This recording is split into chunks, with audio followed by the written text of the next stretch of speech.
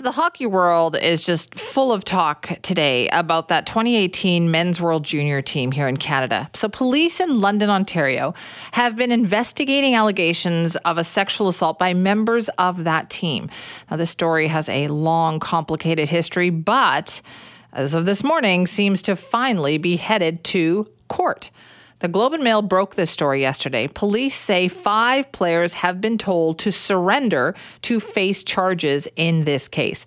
Now, Globe and Mail reporter Robin Doolittle has been covering the story for years. She broke this story yesterday and joins us now to talk more about it.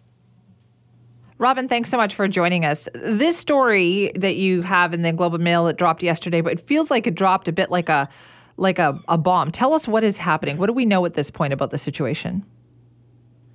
So what we know is that the London police have asked 5 members of the 2018 gold medal winning junior hockey team to surrender themselves at London Police headquarters to face charges of sexual assault. And this is kind of this, as you mentioned, massive development in a story that has played out over more than 5.5 years.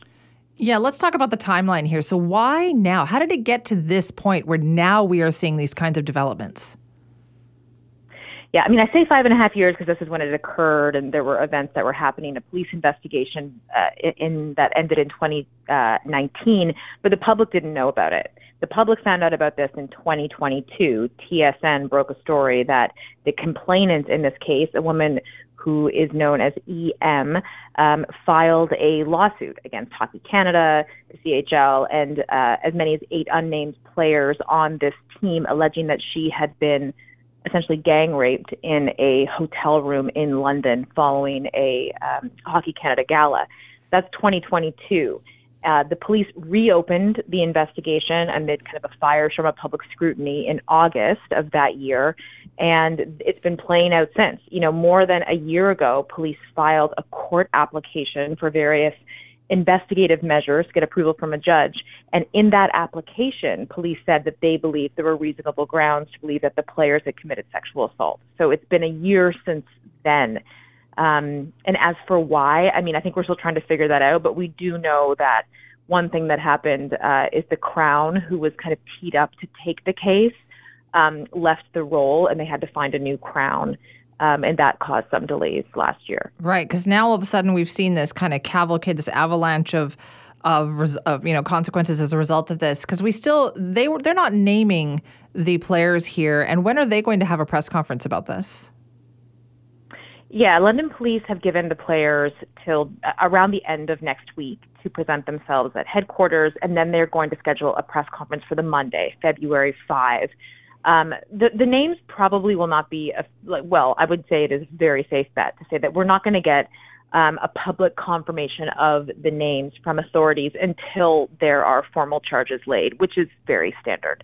Right. Standard in the kind of criminal side of things, not so much on the sports side of things, because it does feel very much like the hockey world is reeling from this. Robin, do you get that sense?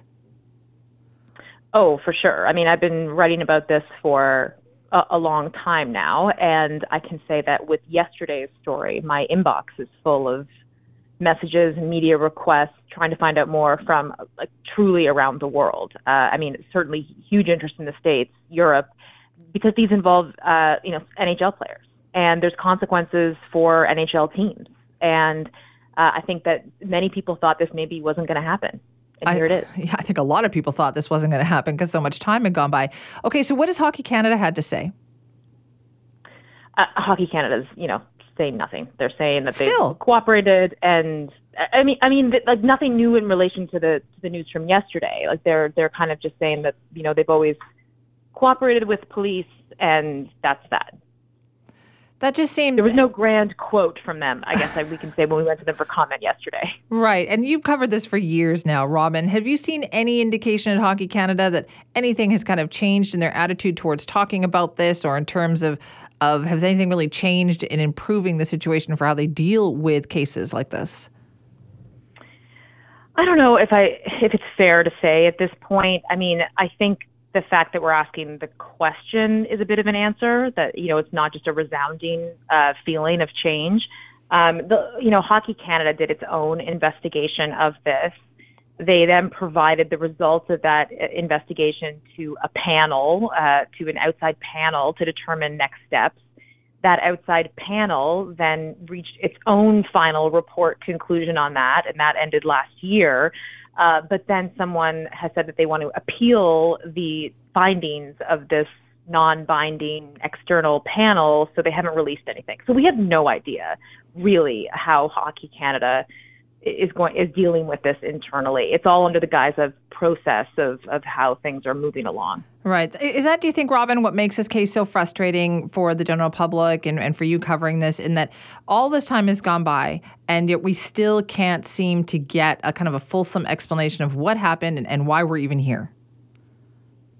I mean, I think that we have a pretty good idea of what happened the night of the incident between EM's statement of claim and then this police document that they filed. It's 94 pages. It summarizes the interviews with the players, the witnesses, and the accused. It summarizes interviews with EM. It includes outside investigative narratives and details. What I think we don't have a clear picture of is what was happening at Hockey Canada during that time. In particular, we know that someone at Hockey Canada told one of the players that EM had gone to police. And the player then contacted EM and said, "Did you go to police? You need to make this go away." I think that raises real questions. And so we don't really know, what was happening within this really prominent sporting organization when they're facing this huge crisis.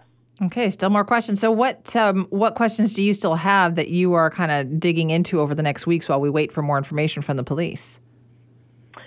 I mean, I think that there will be questions, again, on the Hockey Canada front. I think that we are, the Globe is being, because the stakes are so high, just really cautious around the identifying the players and letting the process, get to a point where we feel comfortable.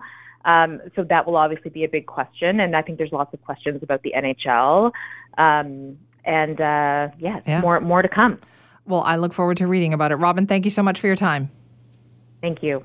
That's Robin Doolittle, reporter with the Globe and Mail newspaper. She has been on this story, for years now, and she broke the news yesterday. You can read it at globeandmail.com about the latest on this case. This is that 5 members of Canada's 2018 World Juniors hockey team have now been told to surrender to police, and they are set to face charges. And this is all in relation to the alleged group sexual assault that happened in London, Ontario.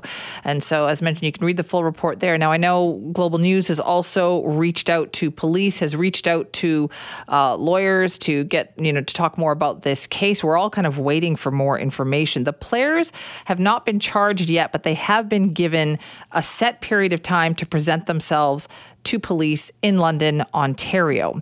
And so we'll see what happens with that. Here's what we also know. Look, nobody has actually come out and said these are the players that are involved in this, but several players who were members of that team have taken indefinite leaves of absence from their NHL teams in recent days.